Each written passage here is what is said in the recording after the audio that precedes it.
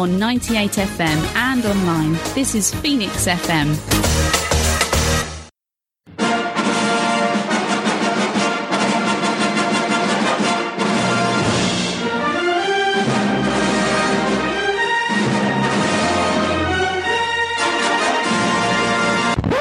Oh my God, I can't believe it. What we've got here is failure to communicate.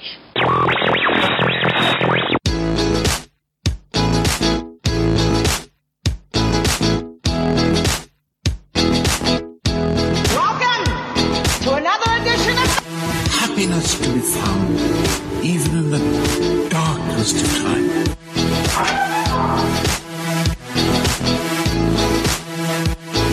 That system probably contains a new data encryption algorithm. You'll never get in there.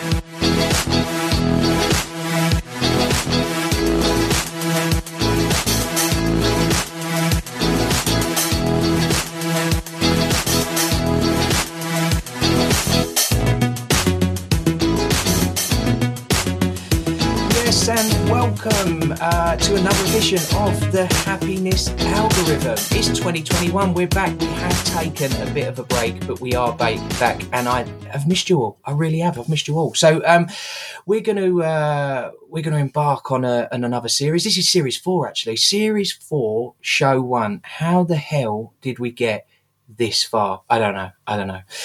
But I sounded like Donald Trump there, I think. I don't know. So I've got an amazing guest for you today to kick things off. I am joined by an award-winning animal and wildlife artist. My guest has been honing her skill for the last 15 years. She captures the photorealistic details of animals and their surroundings. And what's amazing is that she's self-taught and continues to develop her immeasurable skill. And I don't know how she can get any better. What she says, and this is the quote that really sort of pricked an interest for me, because I think there's a massive overlap, and we're going to talk about this a little bit more. But what she says is, it's impossible to admire the beauty of the natural world without also reflecting on its vulnerability. That packs a punch, doesn't it? Please welcome to the show, Sophie Green. Sophie, how are you? I'm very well, thank you. Thank you for having me on. It's a pleasure. It's a real delight to have you on, and what a way to kick off 2021, because up until this point, it's been, well, I think we can all agree it's been a pretty tricky, sticky start. Happy New Year, first and foremost. How have you been? How was your Christmas and how was your New Year? Well, it was different.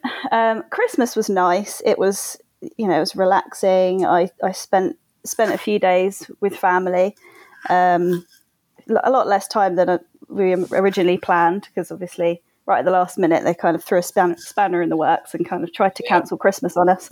But New Year's I spent alone, just chilling out in my cabin in the woods. I just decided that was going to be a great New Year's, and I was going to enjoy spending the New Year's on my own and seeing the New Year in on my own, rather than complaining about it and feeling lonely and all of the rest.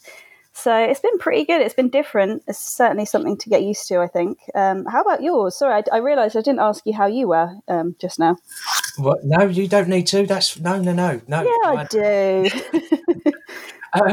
Well, a lot like yours, really. I think that you mentioned there, sort of in the run up to Christmas, it become something that it was almost like the rug was taken from under our feet. But Christmas is an interesting time, I think, for me, because it's the last period or day in the calendar year, I think, where there is this mass switch off, where actually we do kind of, things do shut down and we do spend that day. But also I feel that it comes with a lot of demands as well. And I think for many, there was perhaps a welcome.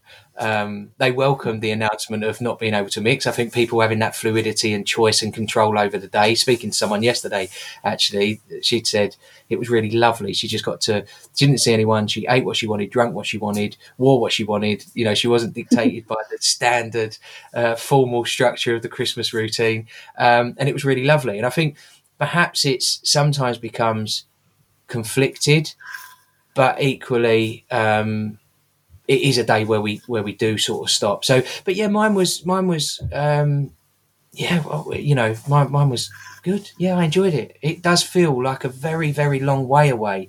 And I'm not a massive New Year guy, really. I'm in bed by 10, really, on New Year's Eve. I've done for the last maybe 15 or so years. And then get woken up by the fireworks, and then go back to grumble because I'm a grumpy old man. But yeah, very, very kind of you to ask. But yeah, no, it's strange, and as I say, it does feel a long time ago now. A long time ago. Yeah, it feels like a lifetime ago, actually, doesn't it? Christmas and New Year, and I think we were all so optimistic that, you know, putting 2020 behind us, we were in for a fresh new start, a new leaf. It hasn't really turned out that way, has it? But no, sadly not. I think that's there's that natural conclusion of a year that we're almost conditioned, and from a cultural perspective, we see it as an ending and new beginnings. And I think that's really hit people hard coming into this new year and being faced with, you know, not that, you know, well, maybe there were some, but for the majority, there were, of course, a sense that, you know, COVID wasn't just a 2020 thing. It was going to sort of carry on into this year. But sadly, I think the way that we've entered it has cost people a lot, emotionally, financially, physically. I mean, I think January is a difficult year anyway, because, you know, December, November, you've got Christmas to look forward to and time off work and seeing family and stuff. And then January, all of that's behind us, and all we've got to look forward to is kind of the summer. And that's so far off, it's difficult to clutch on to any sense of hope, and to be faced with another lockdown and people back on, you know, furlough and out of work and kids off school. It's a lot to take on. It is. It's a massive amount to take on. I know, and I don't mind sharing what we were speaking about before we came on. And we spoke about a lot. That's why we had to press record. Otherwise, we had a great chat.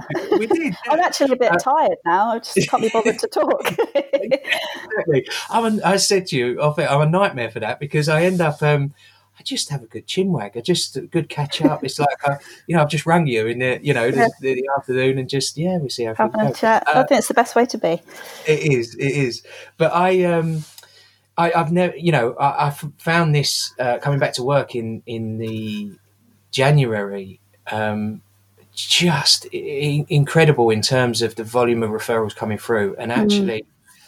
December, January, as you said, you're quite right. It's a really challenging period for many people, but in the run up to Christmas, we've got that natural conclusion or something to look forward to, being Christmas, as I said, the switching off, time off, and obviously going in the close of a year and the beginning of another. January tends to be a bit of a slump. Obviously, we have calendar dates such as Blue Monday, etc. So we know that it's a particularly difficult time. Weather's rubbish, just getting back into the swing of things, but we have the hope of things to come.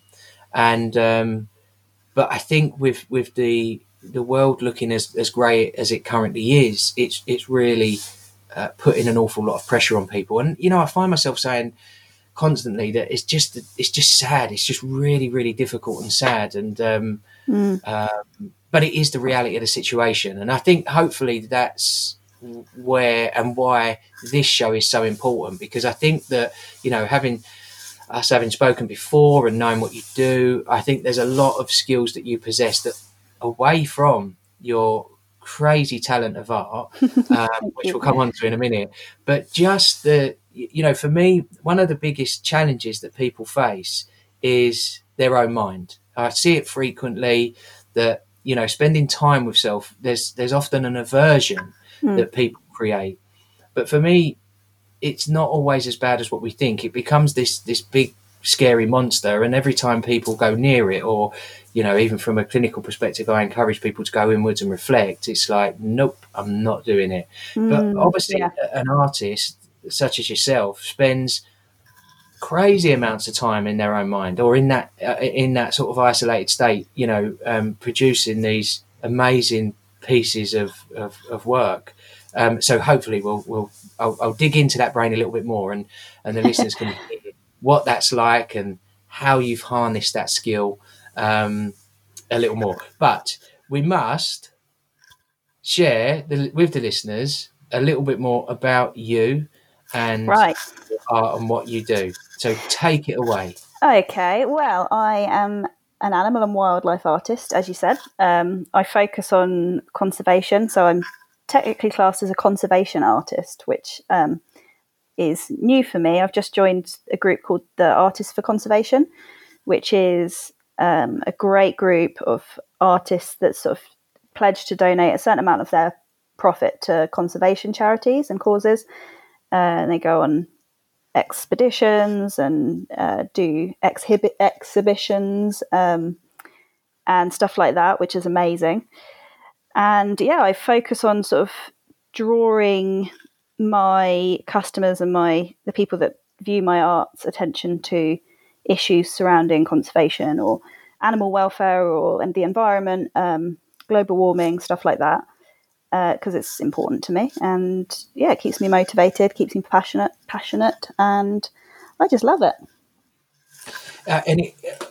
I'm gonna. The art is, as I said,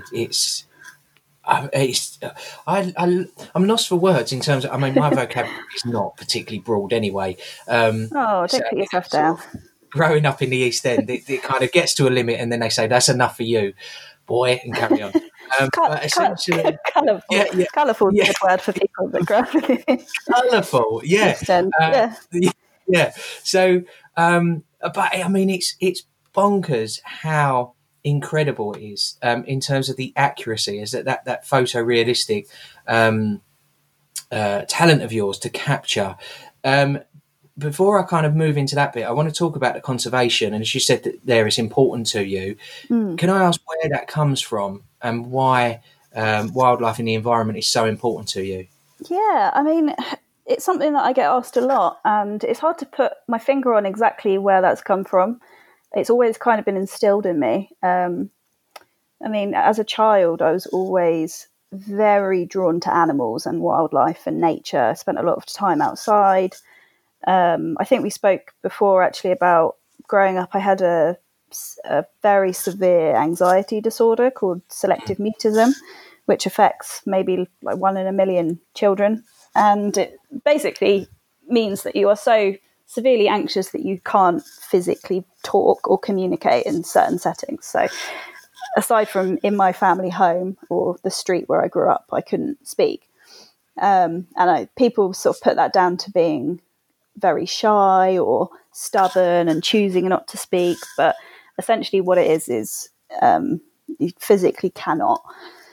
So, I mean, I did a lot of research on that sort of thing as an adult because I then became a primary school teacher when it was in my 20s. And so it kind of fascinated me and the psychology behind children and why some children are very anxious, some children are very confident. And I learned that children with selective mutism tend to be very passionate and interested in animals and nature and art and music, and they tend to have quite a keen eye for detail. And not all children with selective mutism, but there seems to be a trend. It's like there's a kind of introspective, high IQ level sort of art, music, animals, nature, that sort of thing. It's all certain traits that children with selective mutism have, and I seemed to fit the mold.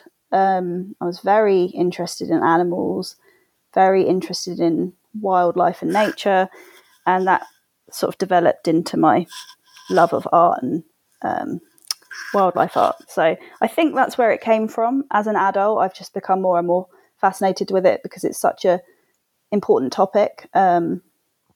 It's really, there's a lot of issues at the moment that are sort of coming to the surface, and I think people are starting to take notice all of a sudden. Well, not all of a sudden at all, but people are starting to take more notice than they previously had. So, bodes well for my art, I think. Well, it does, and I think that, for each and every one of us to align our sort of behaviours with our intrinsic values is crucial for that sort of sense of balance. I think many of us find ourselves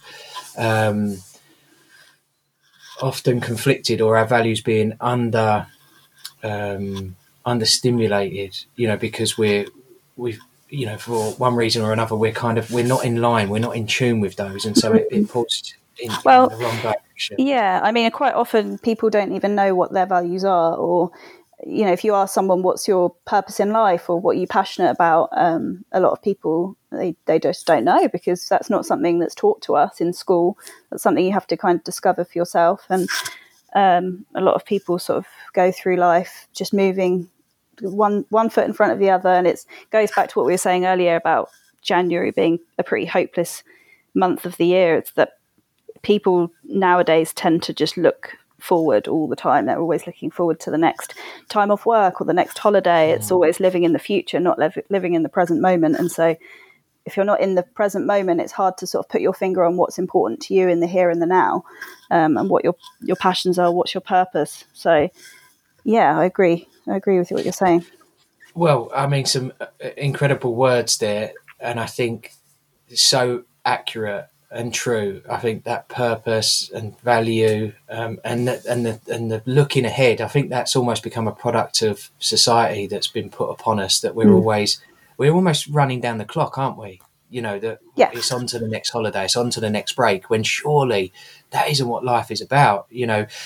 I'm going to talk about your primary school years as well, actually, because there's a wonderful quote by a lady named Carol Dweck that says, particularly working with children, it's about praising the journey and not the end goal, so that we're not raising this generation that again are falling into that trap of, okay, so what is my next task? What is my next goal? What do I need to achieve?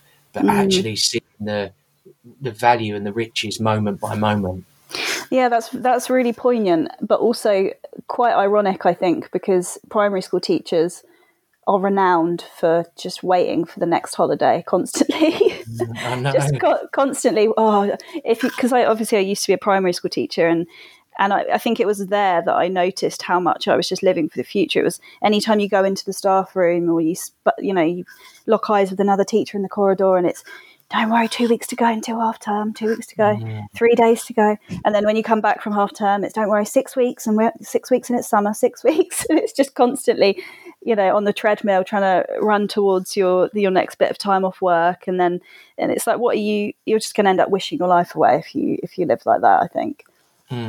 Where do you think that we are. Where do you think that comes from then? Say, from your experience, say in the primary setting, why do you feel that that language and that conversation begins to build, and that sort of loss of hope or projection of, the next holiday?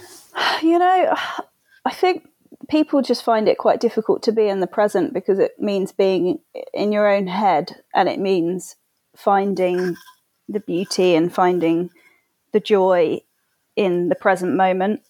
And, if you're at work or you're at the office or you're at home with kids running around, it can be really difficult to find the joy in that and find the beauty and take a minute and just take in your surroundings and love that. And I totally get that.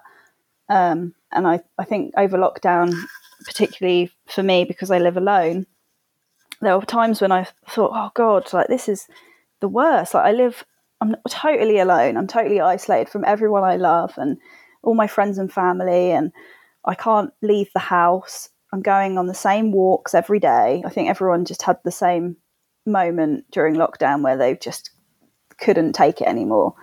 And it was really difficult to just be in the now and focus on all the things that were good in my life, because I was just so used to focusing on the next holiday or the next time off work, and suddenly nobody was allowed to go on holiday. No one was allowed to travel. There was not really much to look forward to, because summer had been cancelled and all the restaurants were shut and everyone was panicking.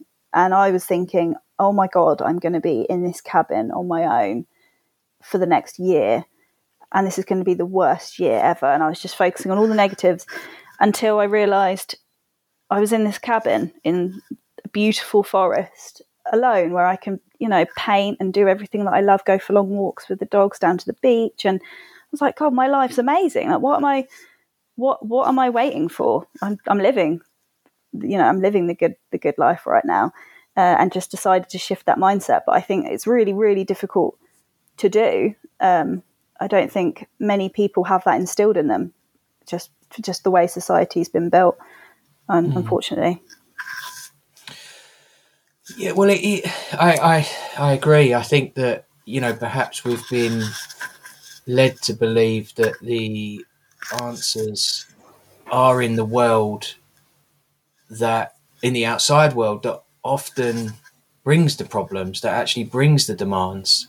When, I think what you said there is incredible, that there is that shift in perspective that is often important in periods of crisis, or particular discomfort.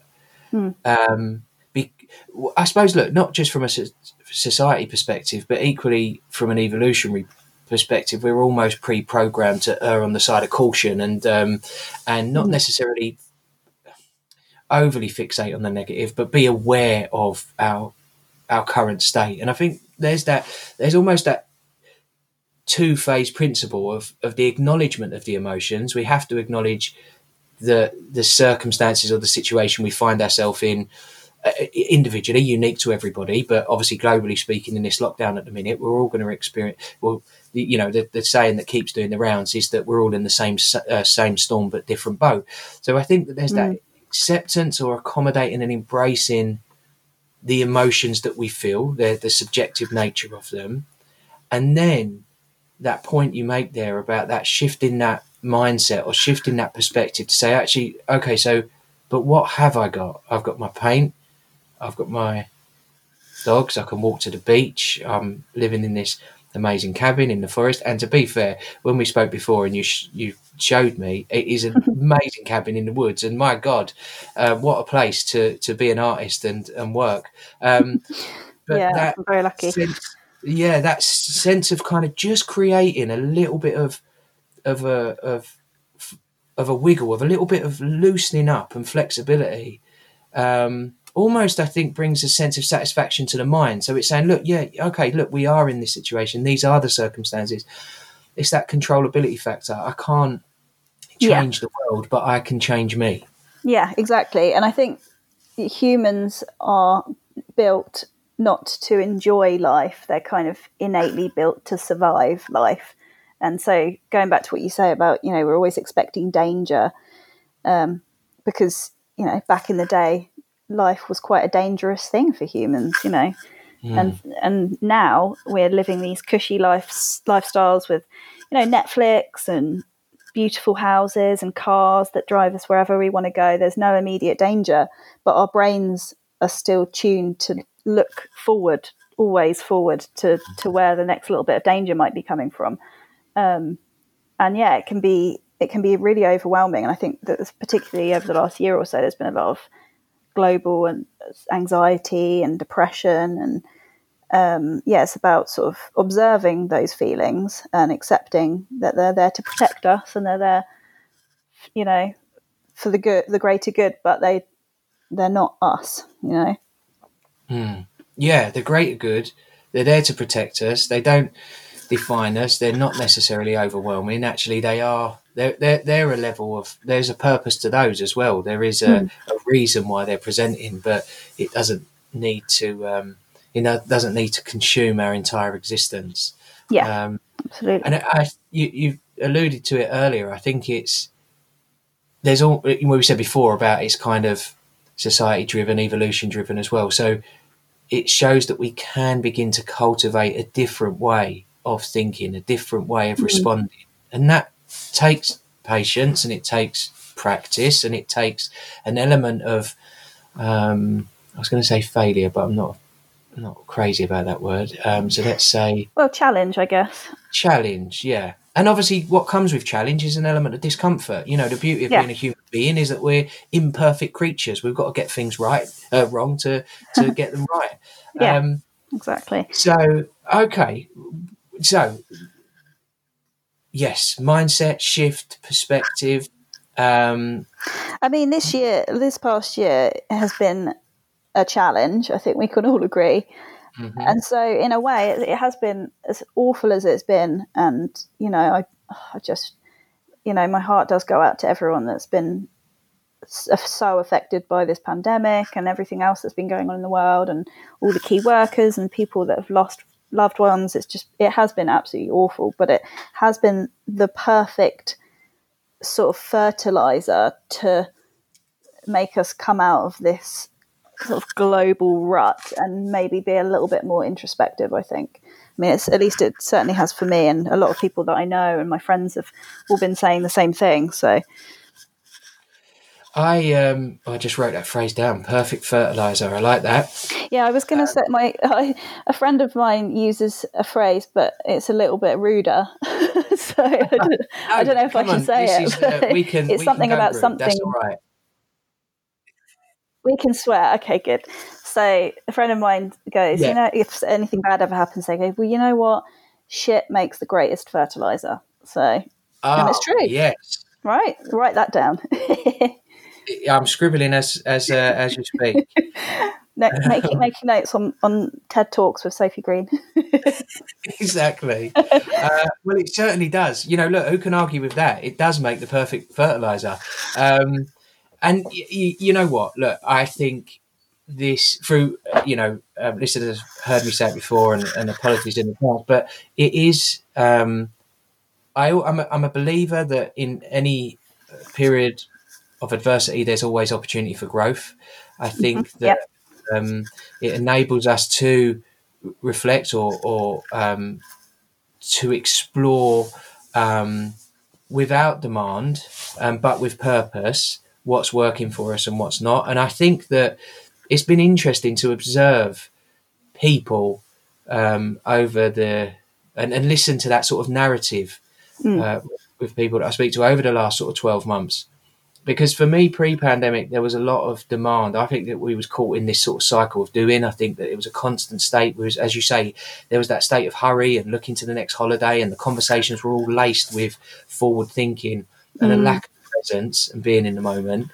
And then we found this period of the initial lockdown back in March last year, where all of a sudden we had this abundance of time.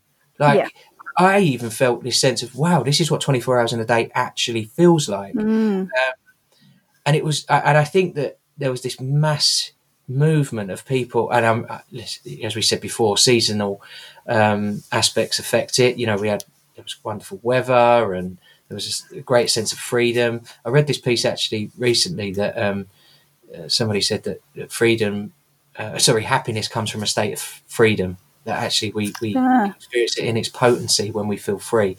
But then it said that actually in Western culture we can never be truly free. But essentially that's tell me about almost recognising that as well.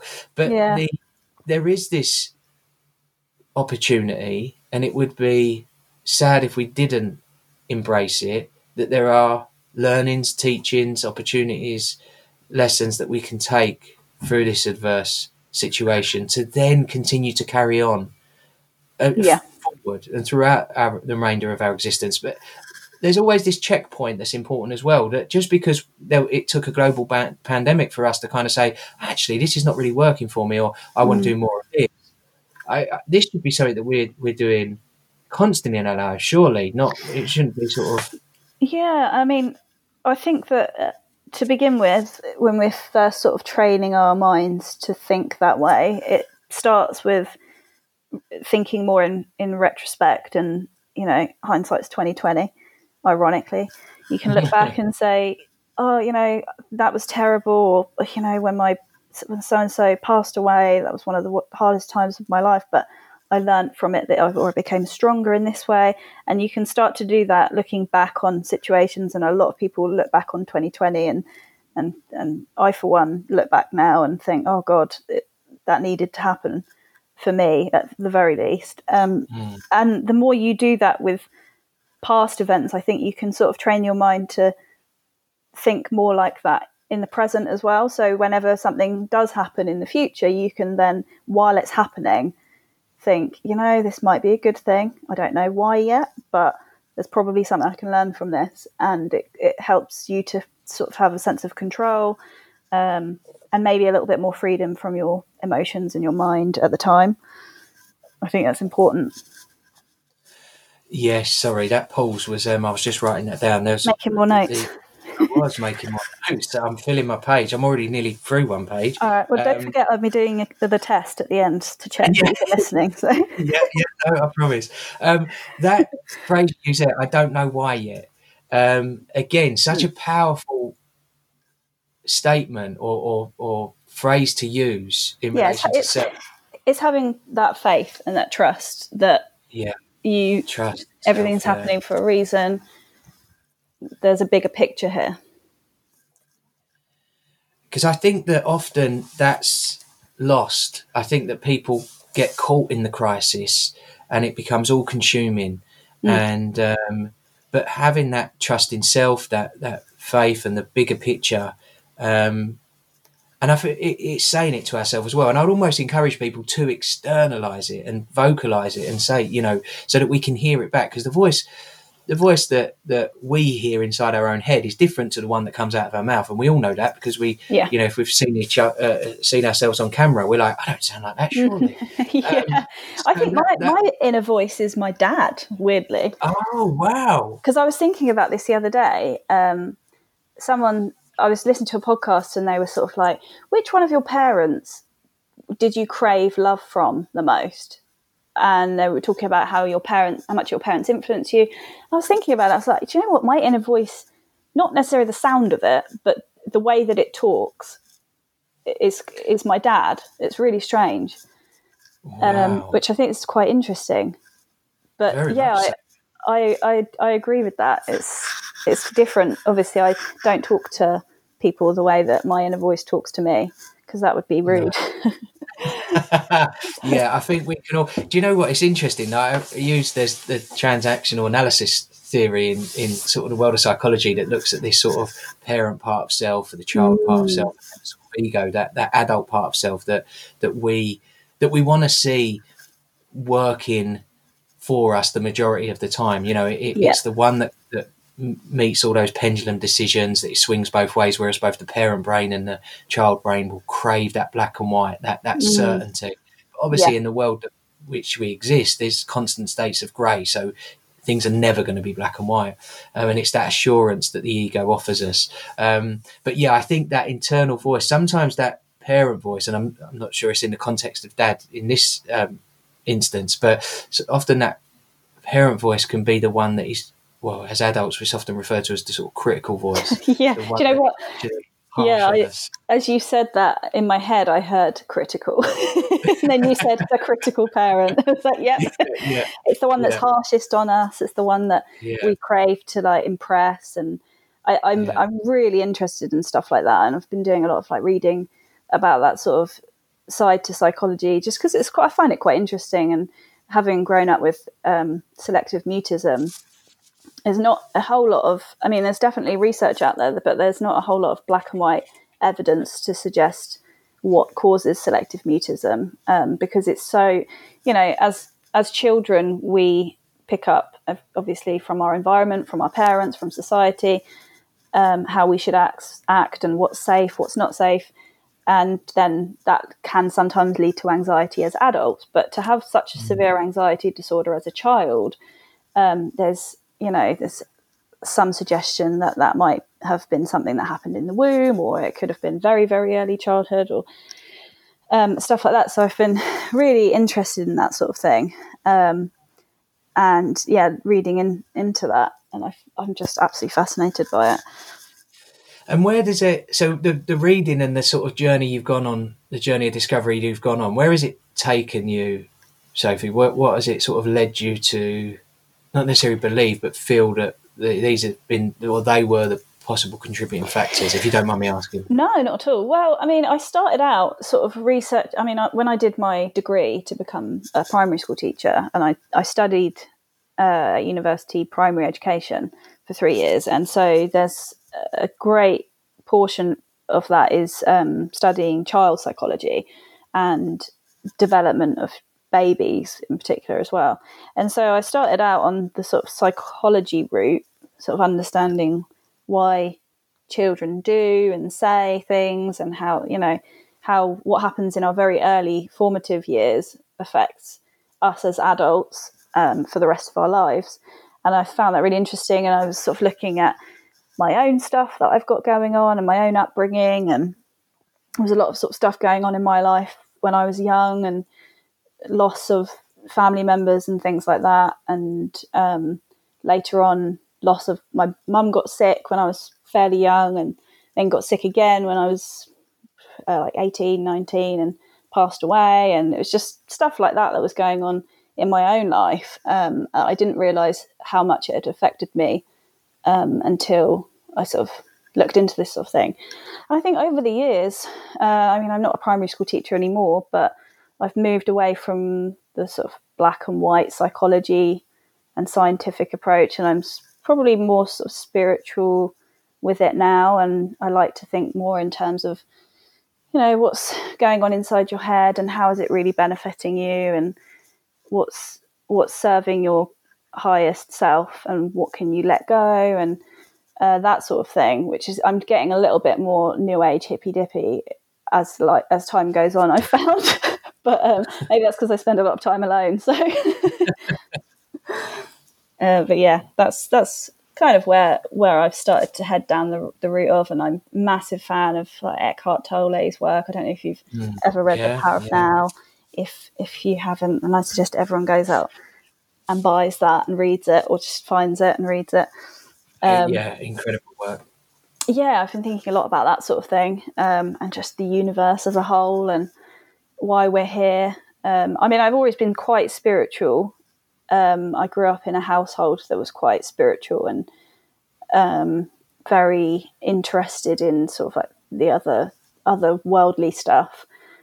So that was spoken about quite openly in my family. We weren't particularly religious, weren't particularly into anything like that, prayer or anything. It was just, we just kind of openly talked about spirits and stuff. And so I've always felt quite comfortable in that area, which can be uncomfortable for others. Yeah, it's interesting when you mention they're sort of uncomfortable, and I often wonder whether the discomfort that people often feel is brought about by the fact that there's either a lack of knowledge, and obviously when there's a lack of knowledge, that stimulates an element of fear. That fear then creates a discomfort, and so there's often a shutdown. And it's funny you mentioned the sort of more in tune with your spiritual self recently, and sort of seeking that higher self, because these are not, when we talk about sort of spirituality and presence of self and higher self, these are things that have been around for thousands of years. If we look at Eastern practice, it's embedded in culture, and obviously that's often where it's almost coming to it's almost heads butting together when it meets Western culture. But I think that there's been a growing curiosity and interest in more of these approaches in recent times. And I do wonder whether the world has almost, you spoke there about your journey and exploring the more scientific self, you've kind of found that you're moving into that more fluid state.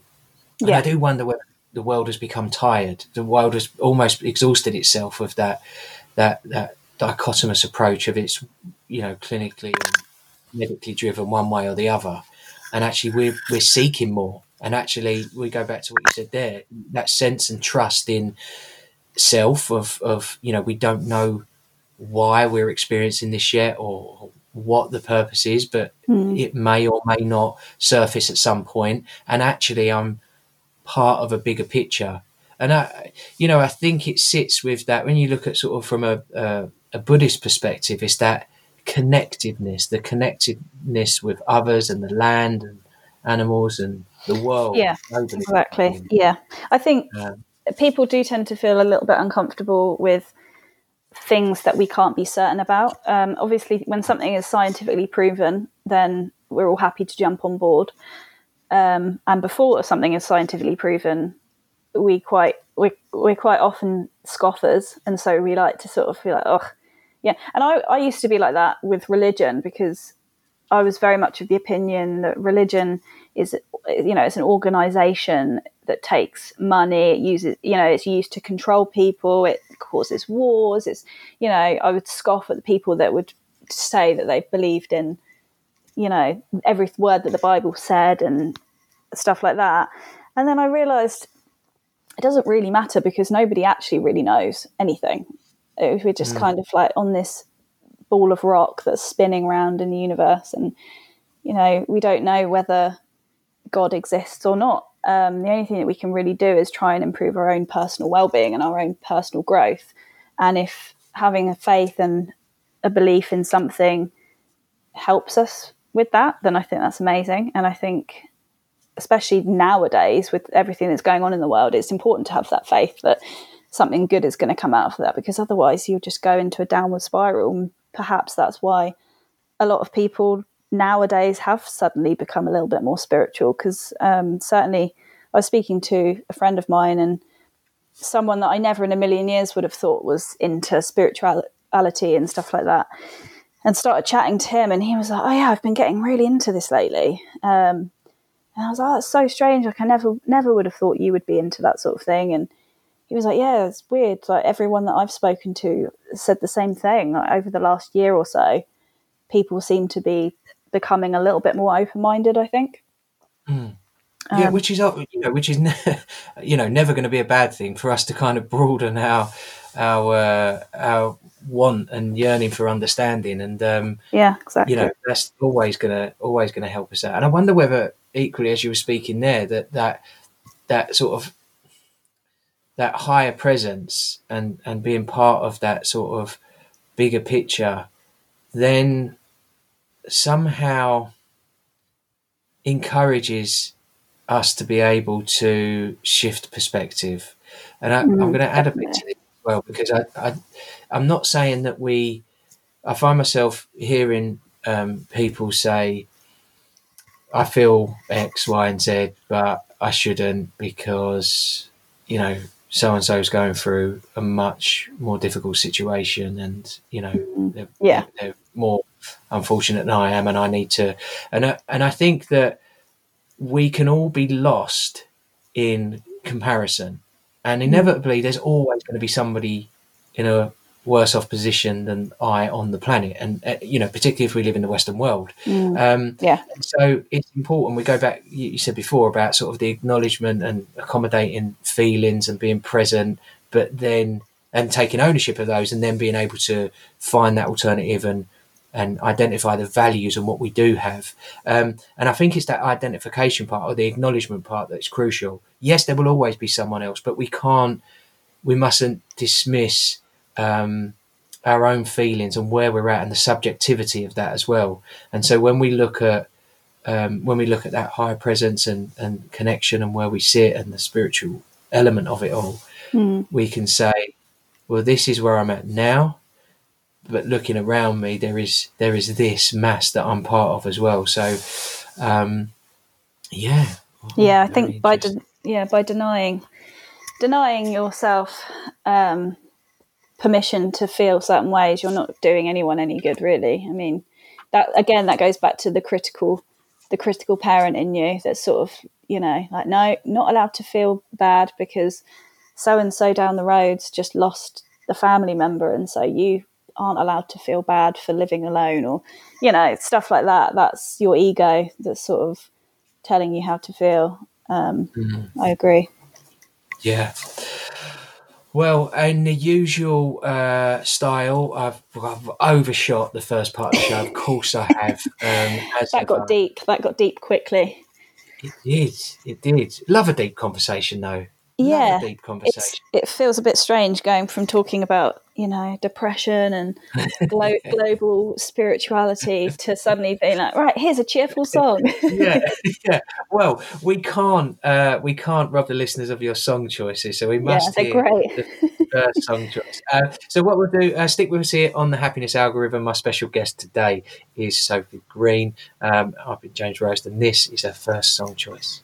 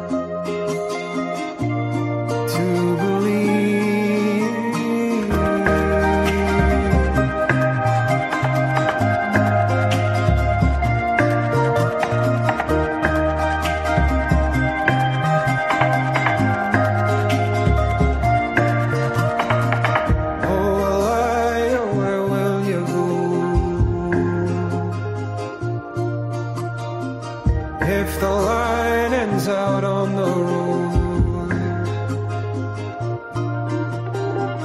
There's a story meant to be told, but the door is shut in the cold.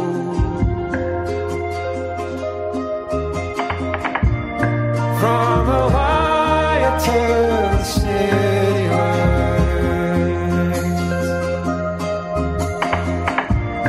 somebody told me to believe in better times. From a wire to the city lights, somebody told me to believe, to believe,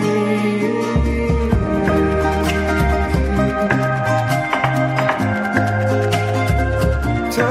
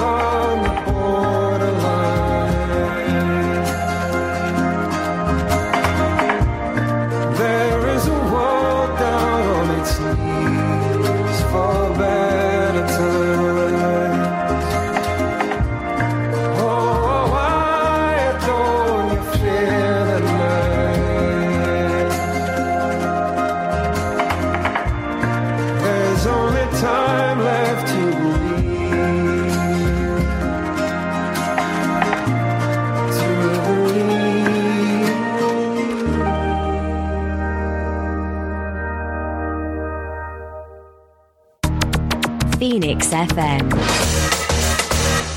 Welcome back to the Happiness Algorithm with me, James Rose, and my special guest, Sophie Green. And that was her first song choice. That was Blanco White, Alala. And that was a lovely song, yeah, Sophie? Oh, that was I love that song. It's so cheerful and it always puts me in a good mood. That's the song I listen to whenever I'm feeling a little bit mopey. I put that song on. Beautiful. It is. I said to you off air, didn't I?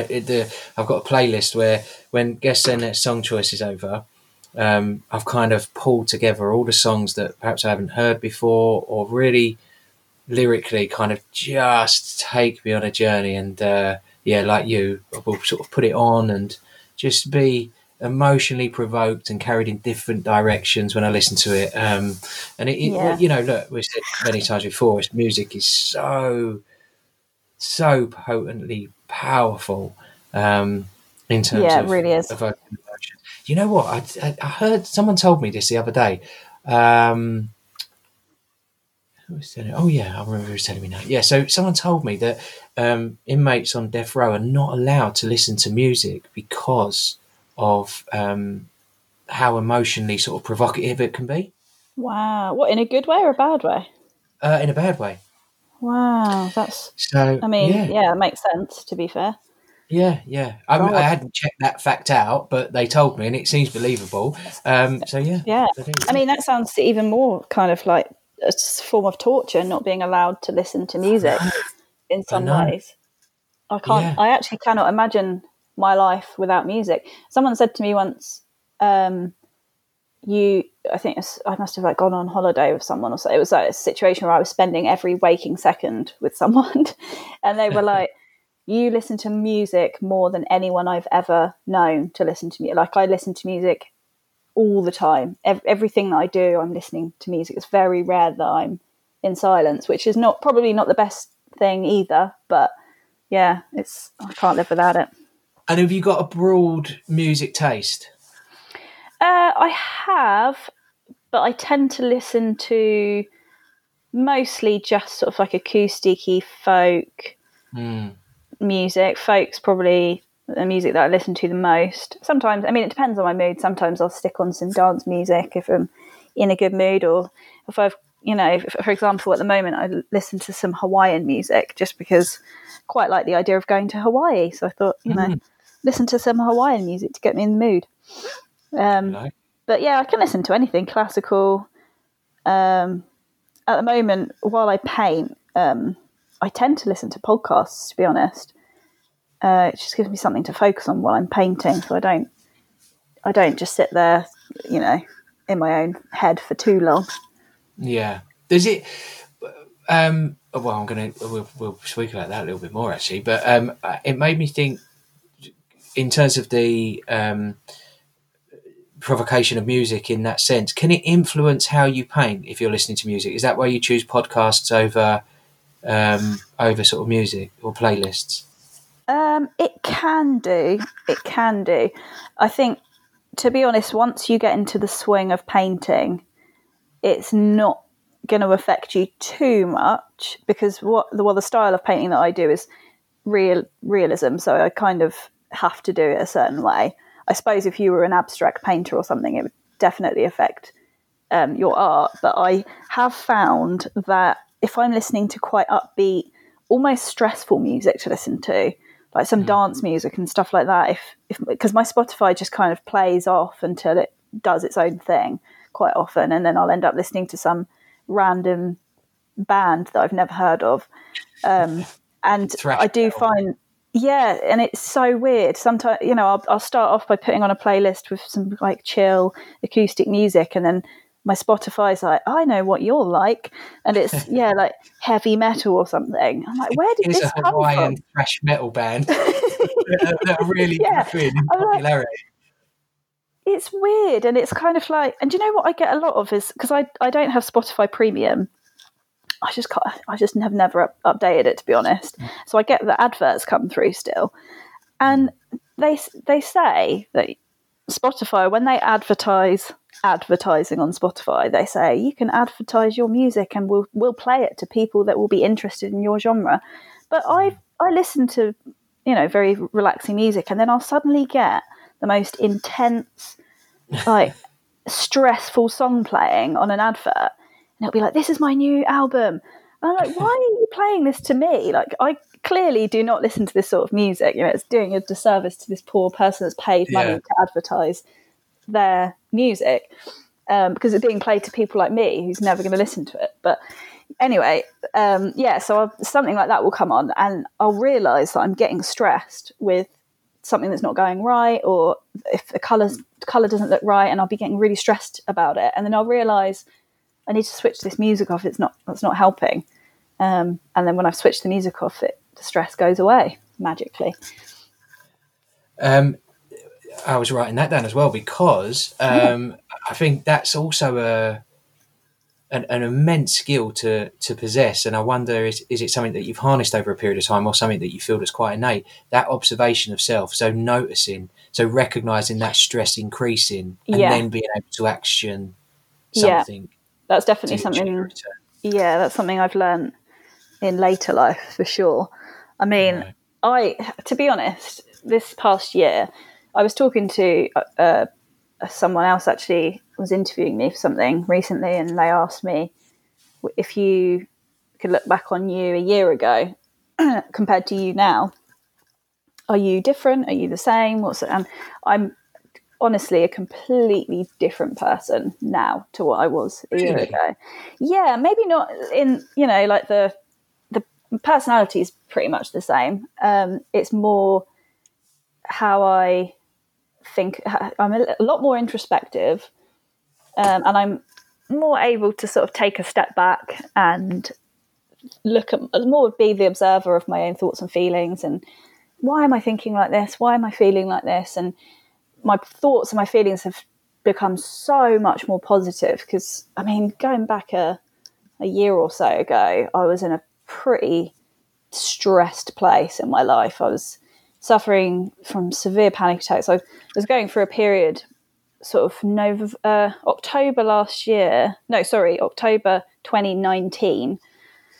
I had this sort of like big cancer scare where I went through for like 6 months, where I was having tests done and biopsies and then surgery, and they just didn't know what was going on. They just didn't get enough cells when they did the biopsy, and because my mum obviously got cancer quite young, and passed away. They were taking it really seriously, and in my head, I was like, right, that's it. I'm going to die.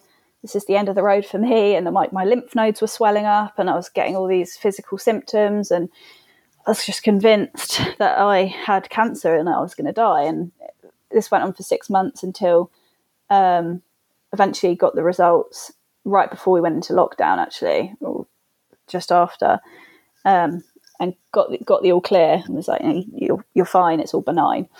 I was really happy about that, but I was just in such a bad place. I was having panic attacks all the time, like very, very severe panic attacks, where I sort of was unable to like eat for days, which is not good for me because my metabolism's ridiculously fast, and then that was stressing me out even more, and I was just in such a tiz, and I couldn't get myself out of it, and it's just all this other stuff was going on as well, like work, and I was just stressed in general. And then lockdown hit, and it kind of forced me to put on the brakes. And it wasn't until lockdown where I started really doing the work on myself and sort of realizing how in control my thoughts and my feelings are of my body and of my mind, and how easily I was able to just spin out of control in this negative narrative of, everything's going to go wrong, everyone's out to hurt you, if you're going to get sick, then it's going to happen to you, everyone you love's going to die. Like, I just had all these horrible negative thoughts running around in my head, just picked up from past experiences and childhood things that happened and stuff. And lockdown just really forced me to be like, whoa, because suddenly I was alone with my thoughts, and I was alone in this cabin with nothing but my own head. And I suddenly thought, oh my God, I've got to quickly become my own best friend here, because I'm going to drive myself insane otherwise. And that's what kind of forced me to really become aware of what my thoughts and my feelings are and why they are the way they are, and sort of harness a bit more control over that, I think. Wow. Well, I feel privileged that you've shared that, because I think that, you can see that what an immensely difficult situation to go through pre-lockdown, that 6 months of complete and utter turmoil and fear.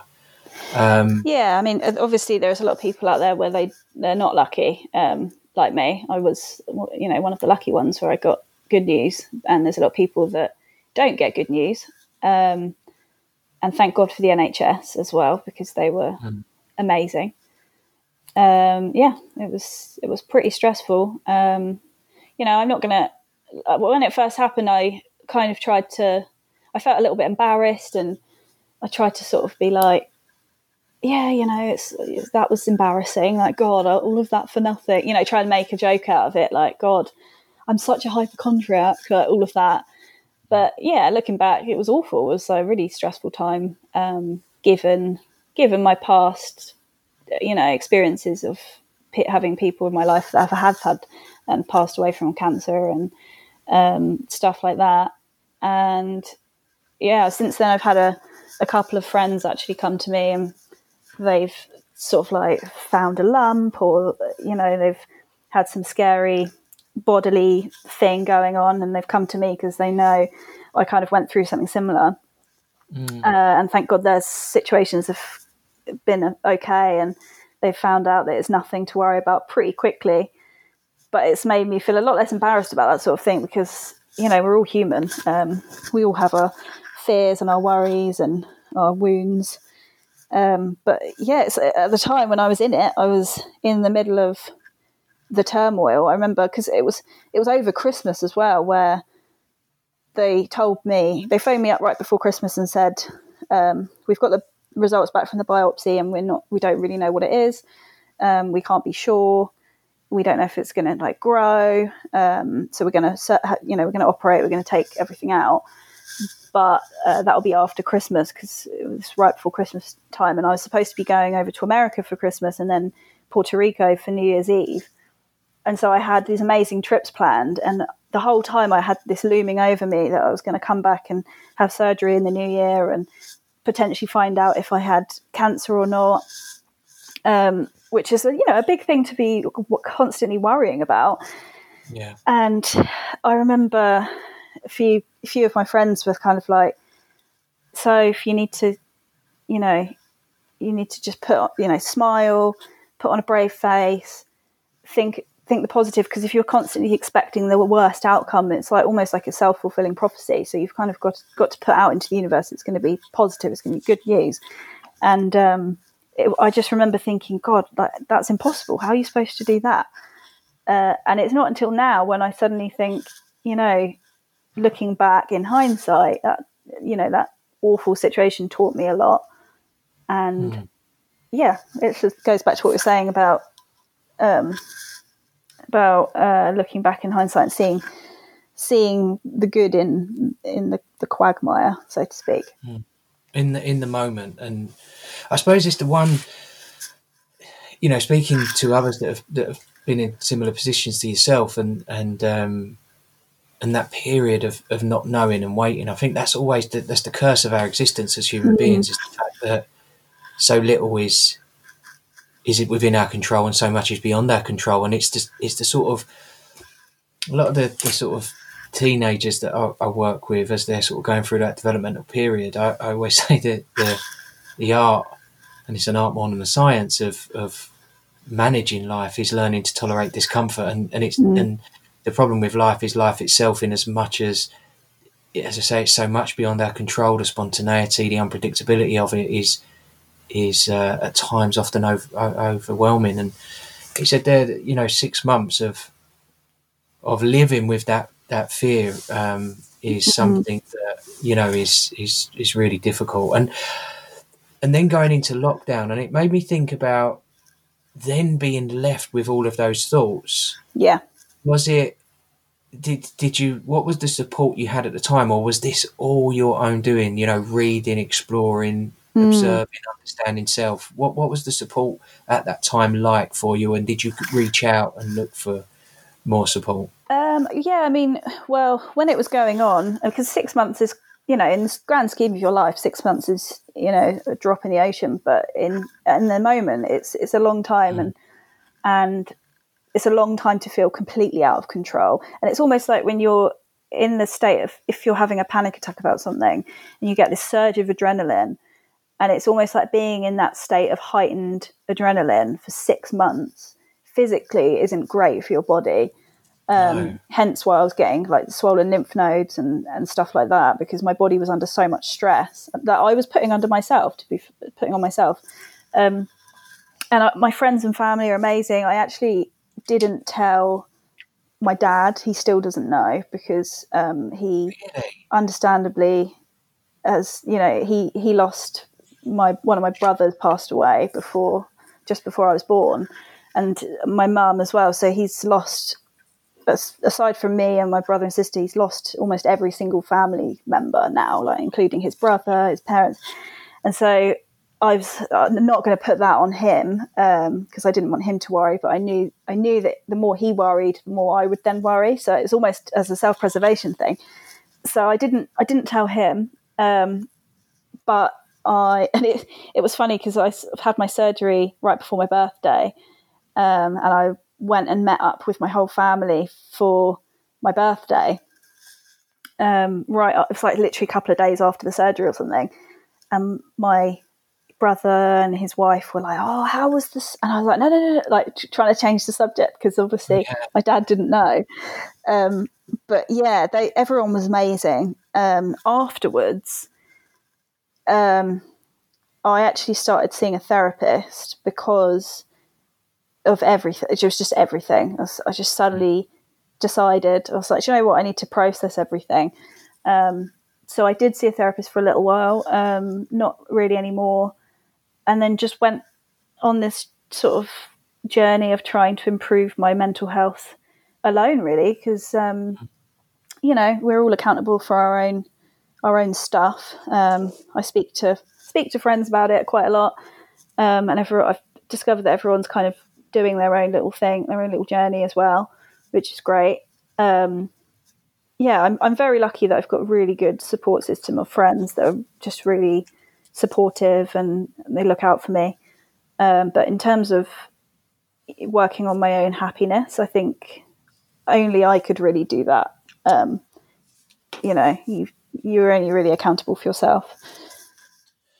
Well, we are, and that was something else I just wrote down there, that we're all accountable for our own self, because I think that often we go in search of answers in places that bring us the problems, and I suppose the thread that's run through our conversation so far is that there's trust and that belief and in ourselves and cultivating confidence and and looking inwards and observing, but we can only do that if we in part commit to it, if we almost retrain ourselves to do so. And look, from a therapist's perspective, I think that it's on occasions there can be these blind spots. And so speaking with someone, even friends, family, it doesn't have to be a professional individual, it can shed or shine a light on some bits that we're maybe missing, but it still comes back to exactly what you said. It's still our journey individually that we must sort of begin to embark on. Otherwise there becomes that dependency on it that, if I believe that there's a font of all knowledge and this person is fixing me as such, because that's the other argument, none of us are ever broken as such. It's the world that's broken, and the key is not to sort of let too much of that flood into our system and corrupt our own internal world. But Sophie, thank you so much for sharing that, and I know that will resonate with a lot of people, and I know that I hope so. I do hope so. I think if it can help anyone that's going through any internal struggle, because I get a lot of people, people on my Twitter and stuff have reached out and said, I've started reading this book about, it's like a self-help book, and because I posted the other day like a little snippet of a book that I was reading, and I had quite a lot of people sort of coming to me and saying, I've suffered from this, or I've had anxiety or depression or really low self-esteem, and I'm just now sort of starting to look into that myself. And I think the thing is when you can recognize in someone else that they've got low self-esteem or that they've got these sort of wounds or issues going on, it can be really tempting to kind of try and force that sort of self-development journey on them. And when you start doing work on yourself and you start thinking, why am I the way I am? You start innately kind of analysing why other people are the way they are. And it can be really tempting to try and like shove that down people's throats and be like, oh, like, Dad, you need to read this book because of this. And, that's not gonna help anyone. They kind of have to do it for themselves. Just like what you're saying, if you become kind of reliant on other people's opinions and thoughts, you sort of learn to use them as a crutch, and it's all about balance, I guess, in life. But that's I think there's the books that we read, some will incite a response, an emotional response with us that really hits home and actually is pertinent to our journey, to our narrative. And that may not be the case for someone else. And I think it's right. I'm always sort of pushing or sharing books or talking to people and saying, this might be interesting. But I'm not saying that it will be the fix as such, because as we said, there's no sort of broken fixed model. It's the same as going to the cinema. All those times, years ago. What's the cinema? What's the cinema? But, we would go and we'd watch a movie, and some parts would mean something to us, or we'd come out and we'd say, what did you enjoy? What did you enjoy? And there would be different parts of the story, because actually how we're emotionally involved or pulled into it. And I think that's the same for, and again, it goes back to that point of it not being black and white, that, but being open to reading, being open to listening to podcasts, being open to, watching things on the internet that just give us more opportunity to understand self that little bit better, because we're all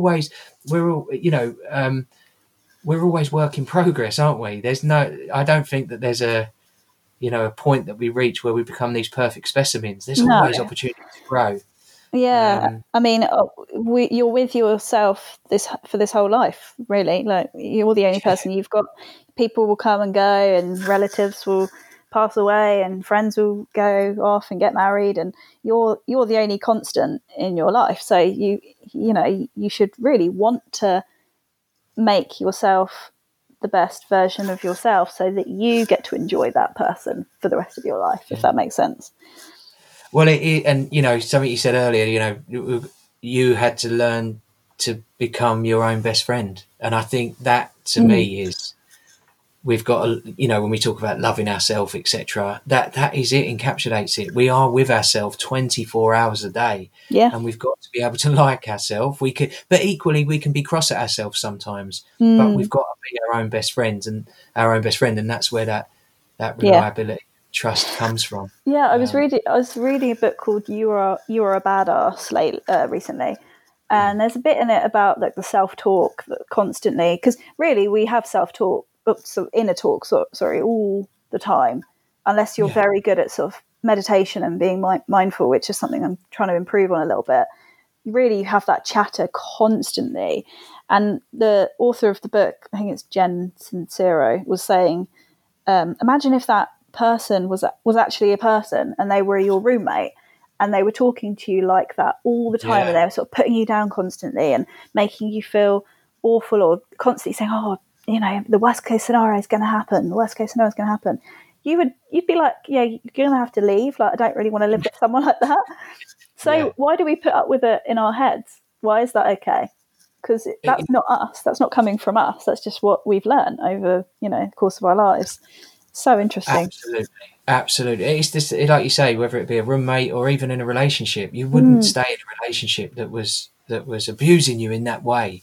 But yet we're willing to put up with it when it becomes ourselves. So and it's, I don't know if you do this when people, therapists, there's that age-old thing that therapists say where they're like, the most important relationship you have is with yourself, or they ask you who are the most important relationships that you have, and then you're like, oh well, my parents and my family and my friends, and then they're like, no, it's yourself. That's the most important relationship. And I never understood that ever. I kind of just was like, yourself, whatever. Until recently, where I've sort of discovered, God, it's so true, because I'm stuck with myself for the rest of my life. I kind of have to have a good relationship with me, and I kind of have to sort of harness control over my thoughts and make sure that what I'm thinking is positive, and raise that frequency a little bit. Yeah. Well, I think let's raise that frequency with your second song choice. Oh yeah, this one's different. Definitely a frequency lifter. This one's like a nostalgic one for me. Oh, good. Well, we'll find out. This is my special guest, Sophie Green. This is her second song choice. Stick with us here on the Happiness Algorithm. We'll find why this is a frequency lifter for her. Here's a beat group song now. Lady Writer.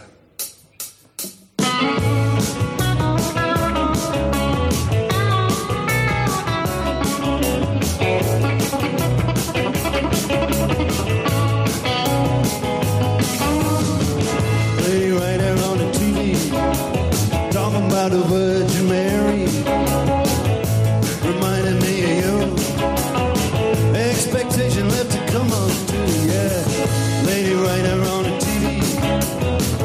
Yeah, she had another quality, the way you used to love. And I know you never read a book, the way her hair hung down around her face.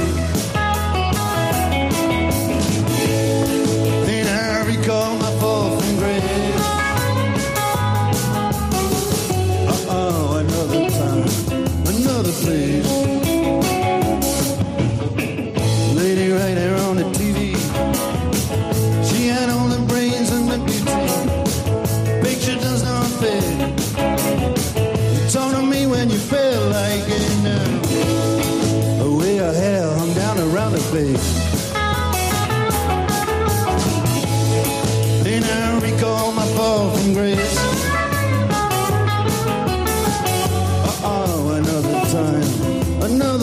days. And the rich old man, you know, he called her a dead ringer. You got the same command because your mother was a jazz singer.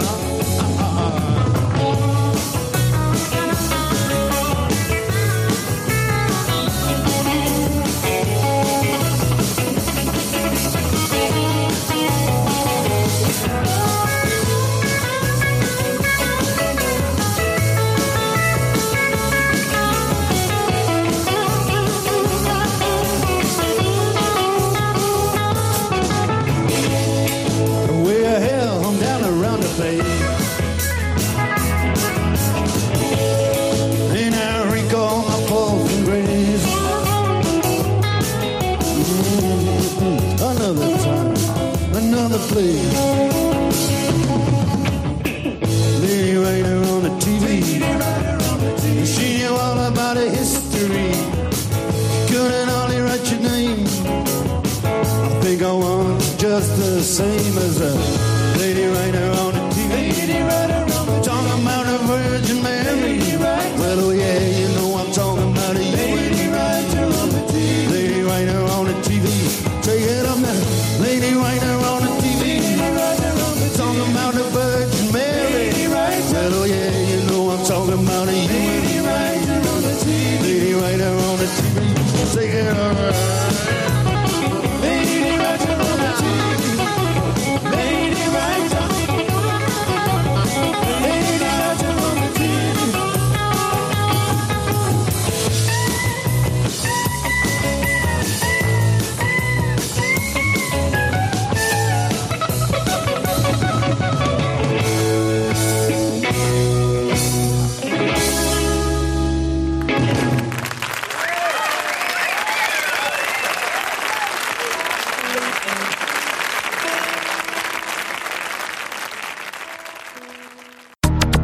Phoenix FM.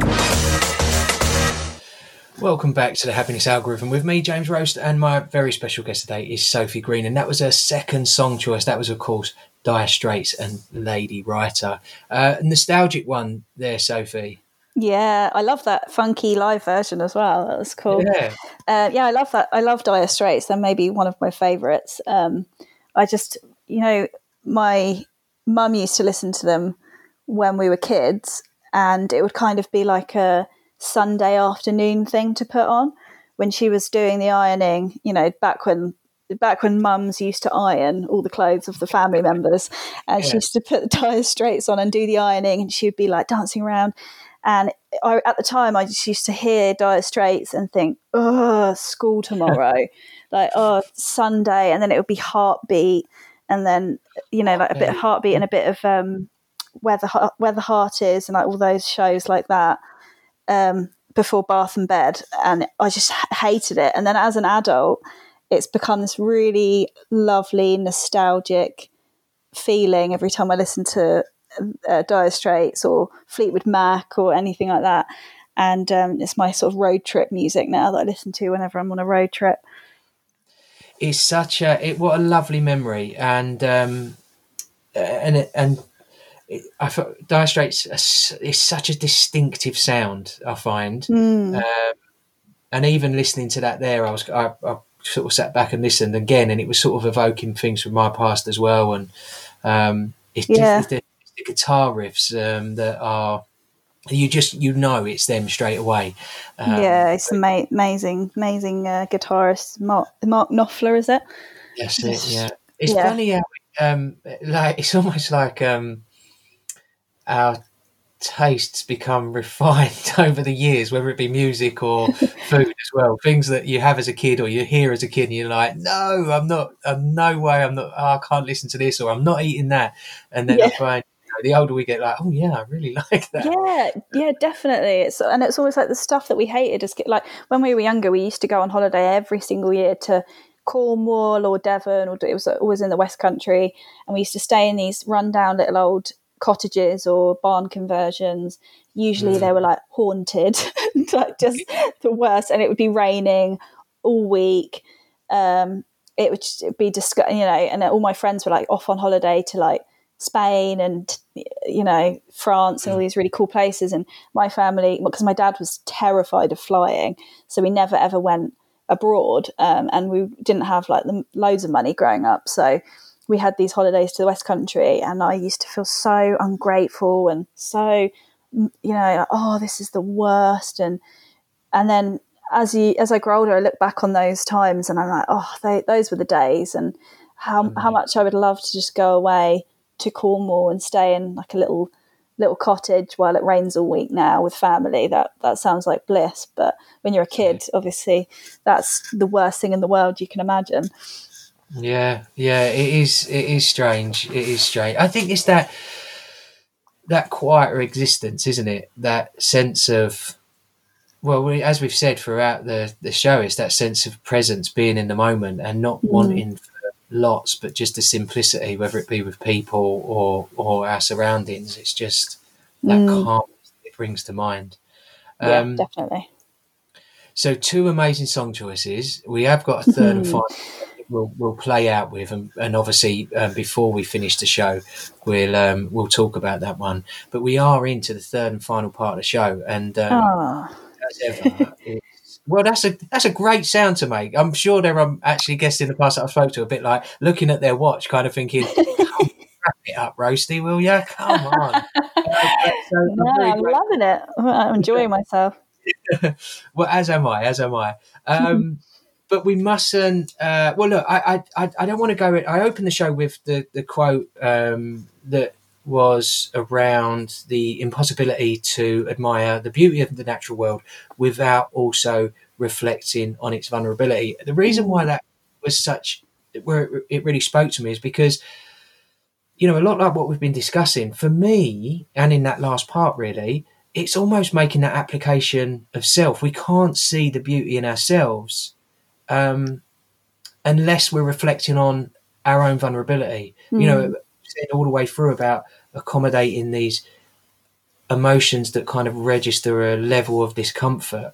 And it almost feels like that's the journey that you've been on as well. You know, even pre-lockdown, the challenge 6 months or so that you faced there, and then going into lockdown and really sort of working on self, and then connecting with that high version of you.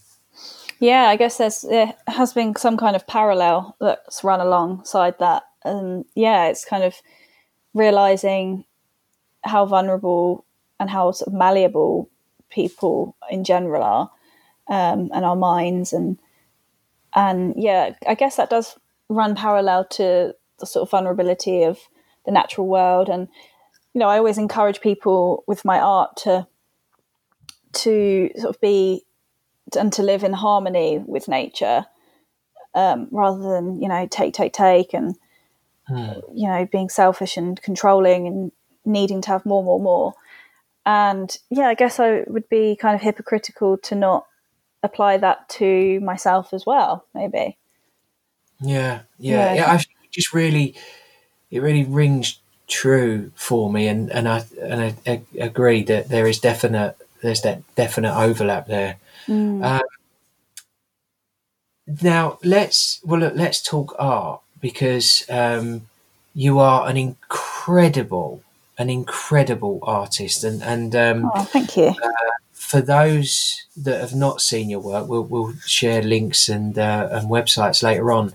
But I mean, it's crazy how realistic it is, and yeah, and freaks me out when you produce these pieces. I'm like, oh, wow, like how do your eyes even see that? Because I just don't know how it can then interpret. You know, your eyes consume this and then produce it. It's amazing. So where does it come from? Now, obviously, I know you told me once before that you actually your brother is an amazing artist, and you're over the last year you're actually finding that you're improving as the month goes on as well. I mean, how much better can you get? Because what you are producing is truly incredible.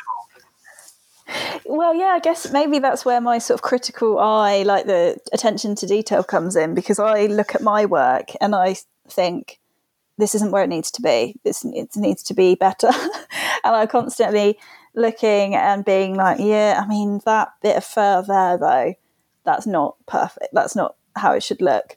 And I think the thing is with art, I think people presume that if you're an artist that you're very creative.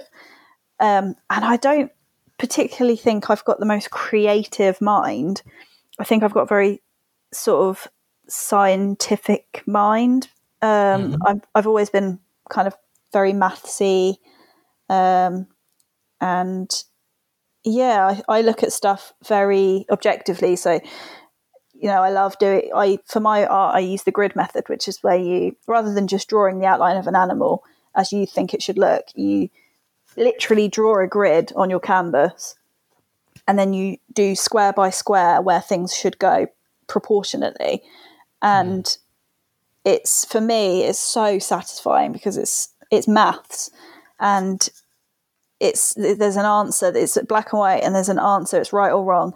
And if an eye looks right, it's either scientifically correct or it's not. You know, my artwork's it's not abstract, it's not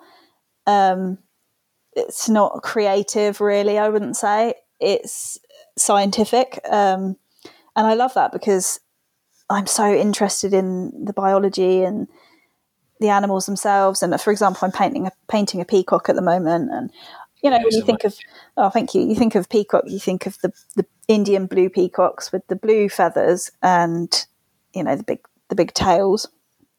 And I decided I would do a green peacock, which they're slightly different. They've got these kind of like scaly feathers that go down their neck, which are green, beautiful. But then there's certain parts of their faces that are slightly different to the blue peacock, but I'd already painted the face. So I then needed to go back and change a lot of what I'd done on the face and then change the crest feathers because I needed it to be scientifically accurate, because otherwise it just wouldn't be correct. It would be like painting a human with tentacles. I was about to say something else.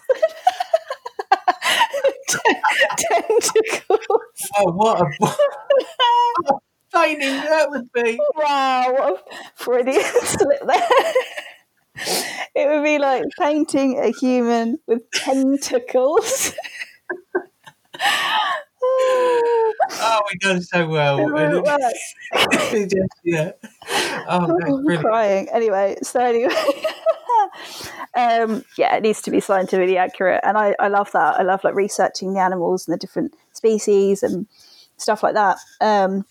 So for me, that's where I get the detail from. I've got that kind of eye.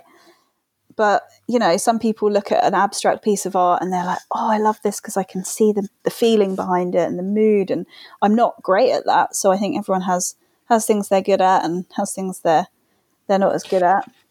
Yeah, well, do you know what? I'm no art critic, but I always feel the world of, and this is in my layman position, in the fact that I always feel that art is or the art world is a form of subjectivity. We know what we like and we like what we know, and I think that's again, it's the same with music. You know, a different art form. It's how does it create that arousal within self? How does it create that sort of emotional response? And when I look at your pieces, that there is this sense of emotion in the animals that you seem to capture. Like that is amazing. It's just incredible. It's just, you know, you look at them and you feel it. So that's good to know. That's really good to know, because I guess I do try to do that, because a lot of what I try to capture is sort of like the vulnerability in animals, unless I'm painting, you know, like the peacock, for example. I'm not really trying to draw the attention to its vulnerability. It's more its grace, which is actually the peacocks that I'm doing at the moment. Its name is Grace. That's the name of the painting. And I actually got the idea from the song that I'm going to be playing, the last song choice of mine today. So, so I'm trying to draw the attention to its grace, its beauty, its poise, and its dignity, which is something that I felt like I needed. Presence. I mean, I started it a few weeks ago, and it was the beginning of 2021. And I look back on 2020 and I thought, you know, this last year has been a proper, it's just, there's been more than one spanner thrown in the works. And I think to come out of 2020 with any grace and dignity would be great. And I went out for a walk. I was planning on doing a different bird altogether, and I'd actually bought the license off the photographer to use some photos of his to help me with it, and then decided I didn't want to do that species because I just wasn't that passionate about it. I wasn't getting all excited like I normally do. And I went for a walk with my friend back before lockdown, and went to this garden, and we were just walking around chatting about our New Year's resolutions and what our plans were for 2021 and stuff like that, all the positive stuff, and walked past a load of peacocks, and we just stood and we were just staring at them for ages, looking at how beautiful they were and the beautiful colours of their feathers, and it was just a really nice, peaceful moment. And so I went back that night and started planning for a peacock painting instead. And, you know, looking back on 2020, I was like, you know, I'd love to come out of 2020 with a little bit of grace and dignity, and I'd like to have handled that in the best way that I know how. So that's where the name Grace came from. And I was listening to Patrick Watson and the musician, and sort of the idea came to my head. Well, what a fitting name for the piece, and it certainly does what you're always kind to share your work in progress on your platforms, and it does evoke that sense of grace perfectly well, and I can't wait to see it finished. One of the bits, I think what's really powerful about your work as well, and I was thinking about the emotions and why they're so why they draw me in so much, and obviously, you know, the piece itself is ridiculously amazing, but it's the obviously the detail. I mean, it's ridiculously amazing, but it's the eyes. I think that's where it captures a lot of the emotion. Is the eyes that pull you in on each of the animals that you are. Oh, thank you. I mean, eyes are my favourite thing to paint, to be fair. Yeah, they say, don't they say the eyes are the sort of doorway to the soul, or the gateway to the soul, and no two eyes are the same as well, in anyone or any animal or any creature. So I just love looking into the reflections, and because when you're sort of painting an eye, I was just doing a bison eye earlier in the week, and you could sort of see the reflection of the landscape in the eye, and I was kind of really looking into like, what could I have? I could have some trees, or I could just have a sparse, sort of field background. And I love looking into the eyes, and I spend a lot of time on the eyes compared to a lot of other parts of the animal, I think, because it's important. It's good to hear that, because it means I'm doing something right. So thank you. Yeah, well, it is lovely. It is, and I'm always, when you start a piece, and I think you've done it a few times, where you sort of say, not guess what I'm drawing, but along those lines, what I'm doing. I always get it ridiculously wrong. I swear I must be the one person that just is the most. I don't even go for extreme animals, but I could not be more wrong when it turns out. I think, I can't remember what it was now, but it might have been. I think I actually, before your penguin piece, you put it out there. I can't remember what piece it was now that you'd done, and I said penguin, and I was so wrong. It was like the tiger or something. So guessing. So I just wait. I do that just for my own entertainment. It's not for anyone else. It's just for me, because I did do it with the peacock. I did it with the eye. I just posted a picture of the eye, and most people were kind of similar-ish. I don't think anyone said a peacock. They were kind of like eagle and stuff like that. And then people were like goat, lemur, like all this really random stuff. It's like, oh wow, And then when I think I posted a picture of my colour palette, and it was all blues and greens and teals and stuff. And I was like, okay, here's another clue. And you'd be surprised how many people were still guessing the most obscure, like even types of like lizard and fish, and it was very entertaining for me. Well, I mean, my next guest is going to be man with testicles. Oh, I'm glad you said it. I can't believe we said that. It would be like painting a man with testicles. It just doesn't happen in real life. No offence. Sophie, it's been an absolute pleasure to have you on the show today. I really genuinely mean that. And, thank you. Thank you. To kick off season 4. Thanks for having me, and I hope I didn't start the year off on too much of a depressing note. No. Look, the whole show is about, as the listeners know, it's real conversations, and as we've said throughout the show today, it's seeing both the positive aspects and the and embracing the sort of negative parts that we experience as well. And on that, I suppose what I should go through my notes and share with you what I'm going to take from today. Oh, great! Yeah. So we've got finding the joy in the present moment, sort of loving, love. You know what? I've got the worst handwriting in the world. I can't even read. You're struggling to read your own handwriting. Finding the joy in the present moment. That's the initial bit where we set sail and kicked off with, and the tendency for us all to sort of fixate on the negative sometimes, and there's an importance of shifting our mindset. Hats off and a nod to your friend, or let's name your friend who shared and the piece of advice that is so perfectly fit in that shit makes the perfect fertilizer. So big shout out to who's that friend there? Do you know what? I have no idea. I just remember that phrase because I take it with me everywhere I go, and I cannot for the life of me remember who said it in the first place. I feel really bad. Perfect. I'm probably going to get a text like, I can't believe you didn't tell you. Yeah. Well, whoever it is, I love it. So I'm going to have to think about that. In. We'll tweet about them. So shit is the perfect fertilizer, and so it is. It is. The bit that also really stood out for me is that embracing that statement, I don't know why yet. So recognizing in times of discomfort, or what I often refer to as treacle moments, like it's wading through treacle, when it really feels overwhelming. Yeah. It's okay to not have the answers. It's okay to not know yet. And trust and have faith in ourselves that we'll come out the other side. Beginning to explore a little bit about what's serving our higher self. And this is, I've wrote this really big, but again, difficult to read. So to feel.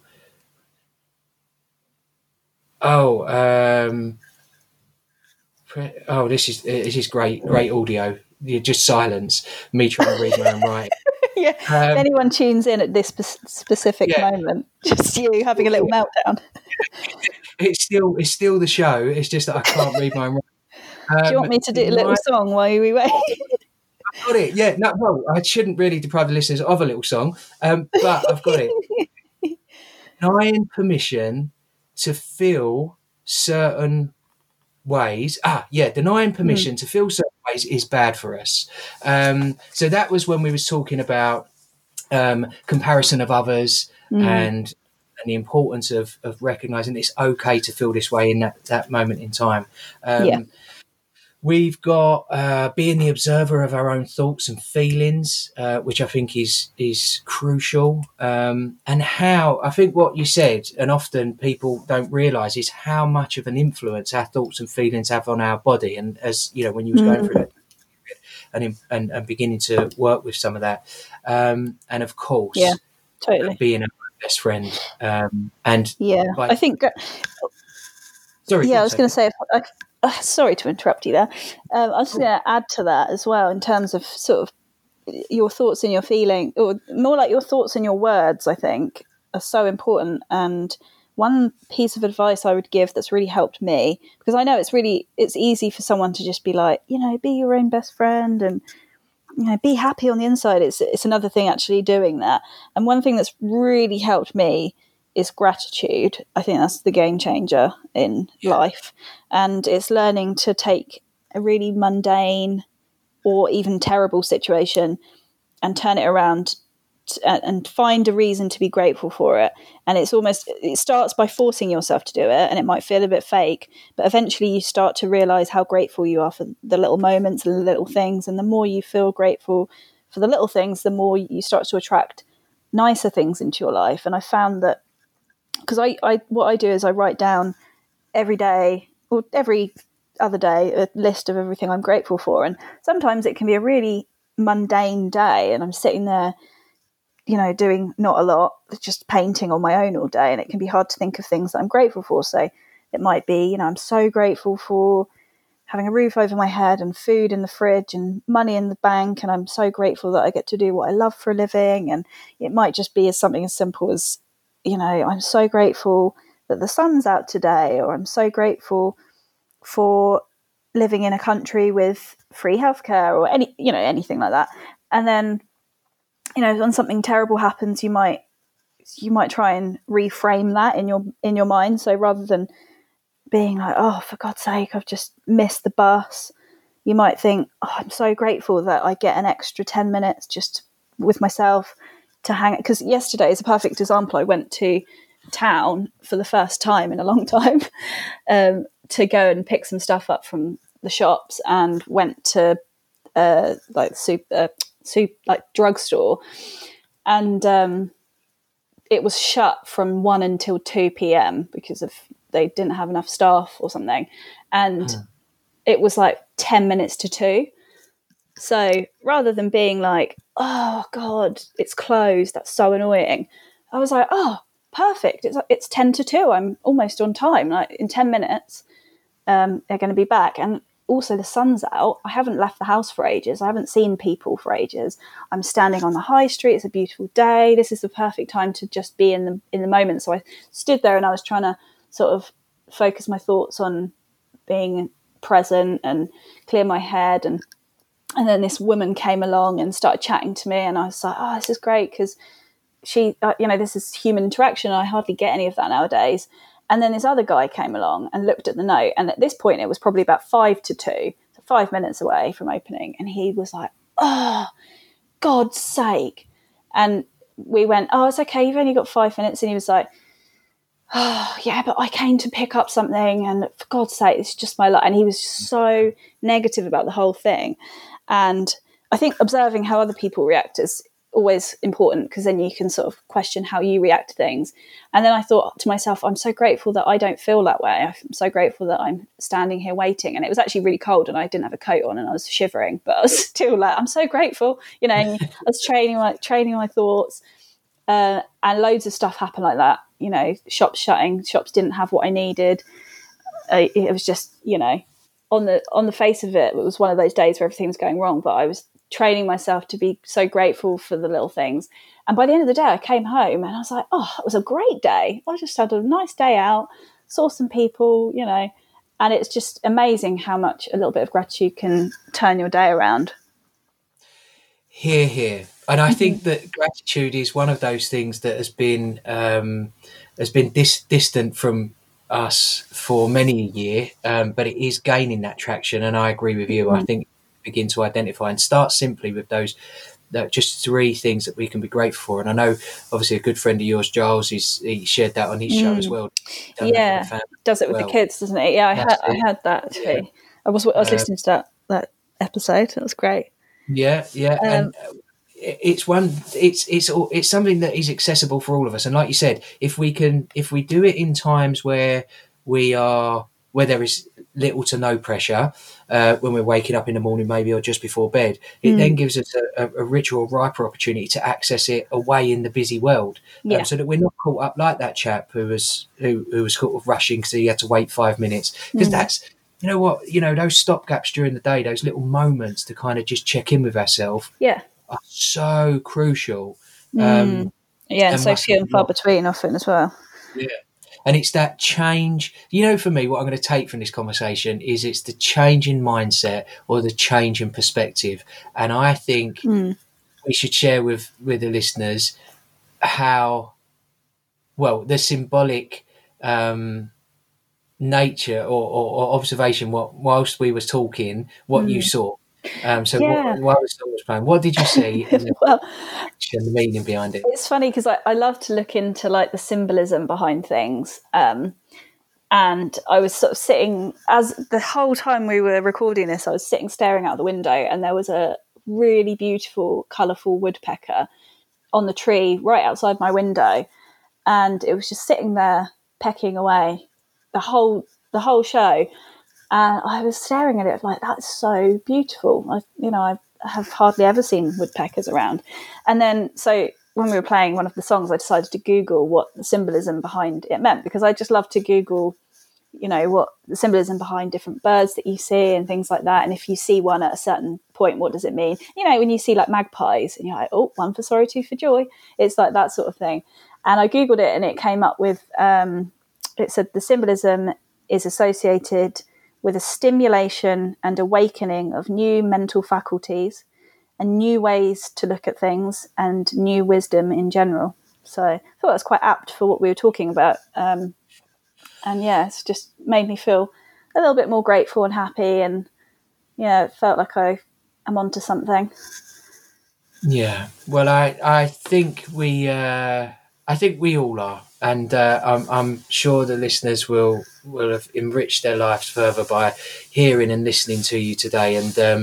And to finish with that, I think is a perfect way to end the show, and go forth with the grace and the dignity that we and gratitude that we all deserve. Oh, thank you. Thanks for having me as well. This was really fun. I was excited to speak to another human.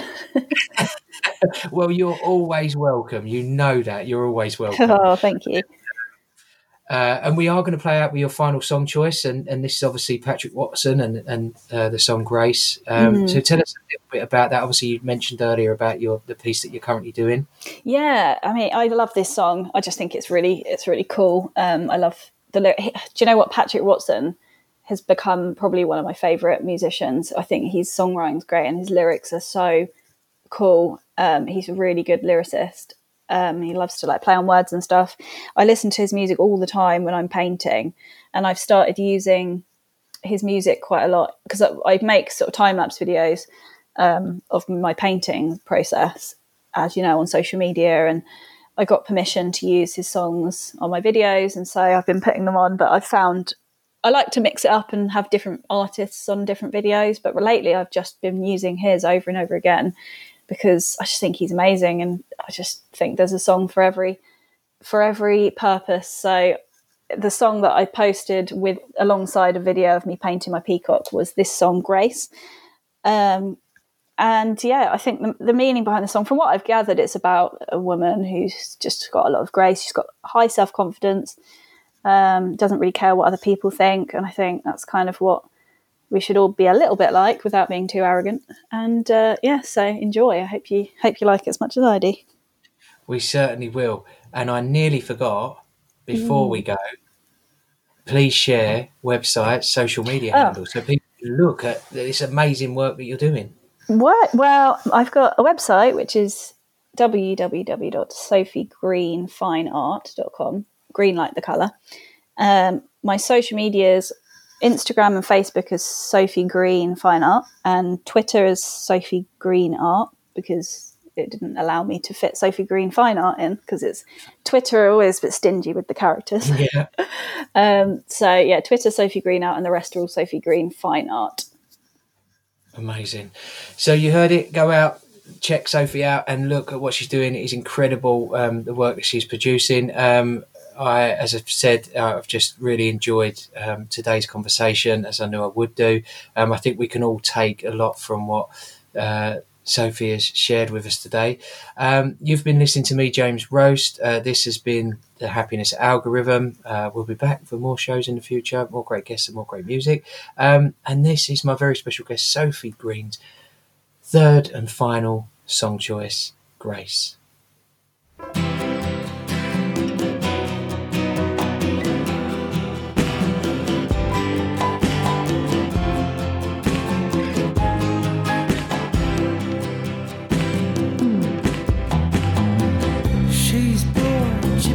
The paper, there's a magazine cover of a woman that hates, but she doesn't care, they don't got what she's got.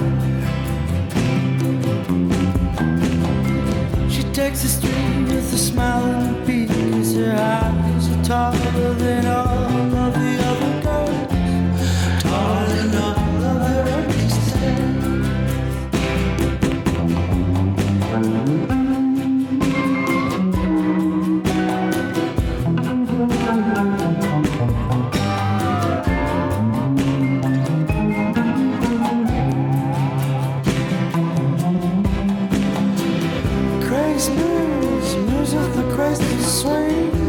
Don't you know you're right or wrong don't mean a thing.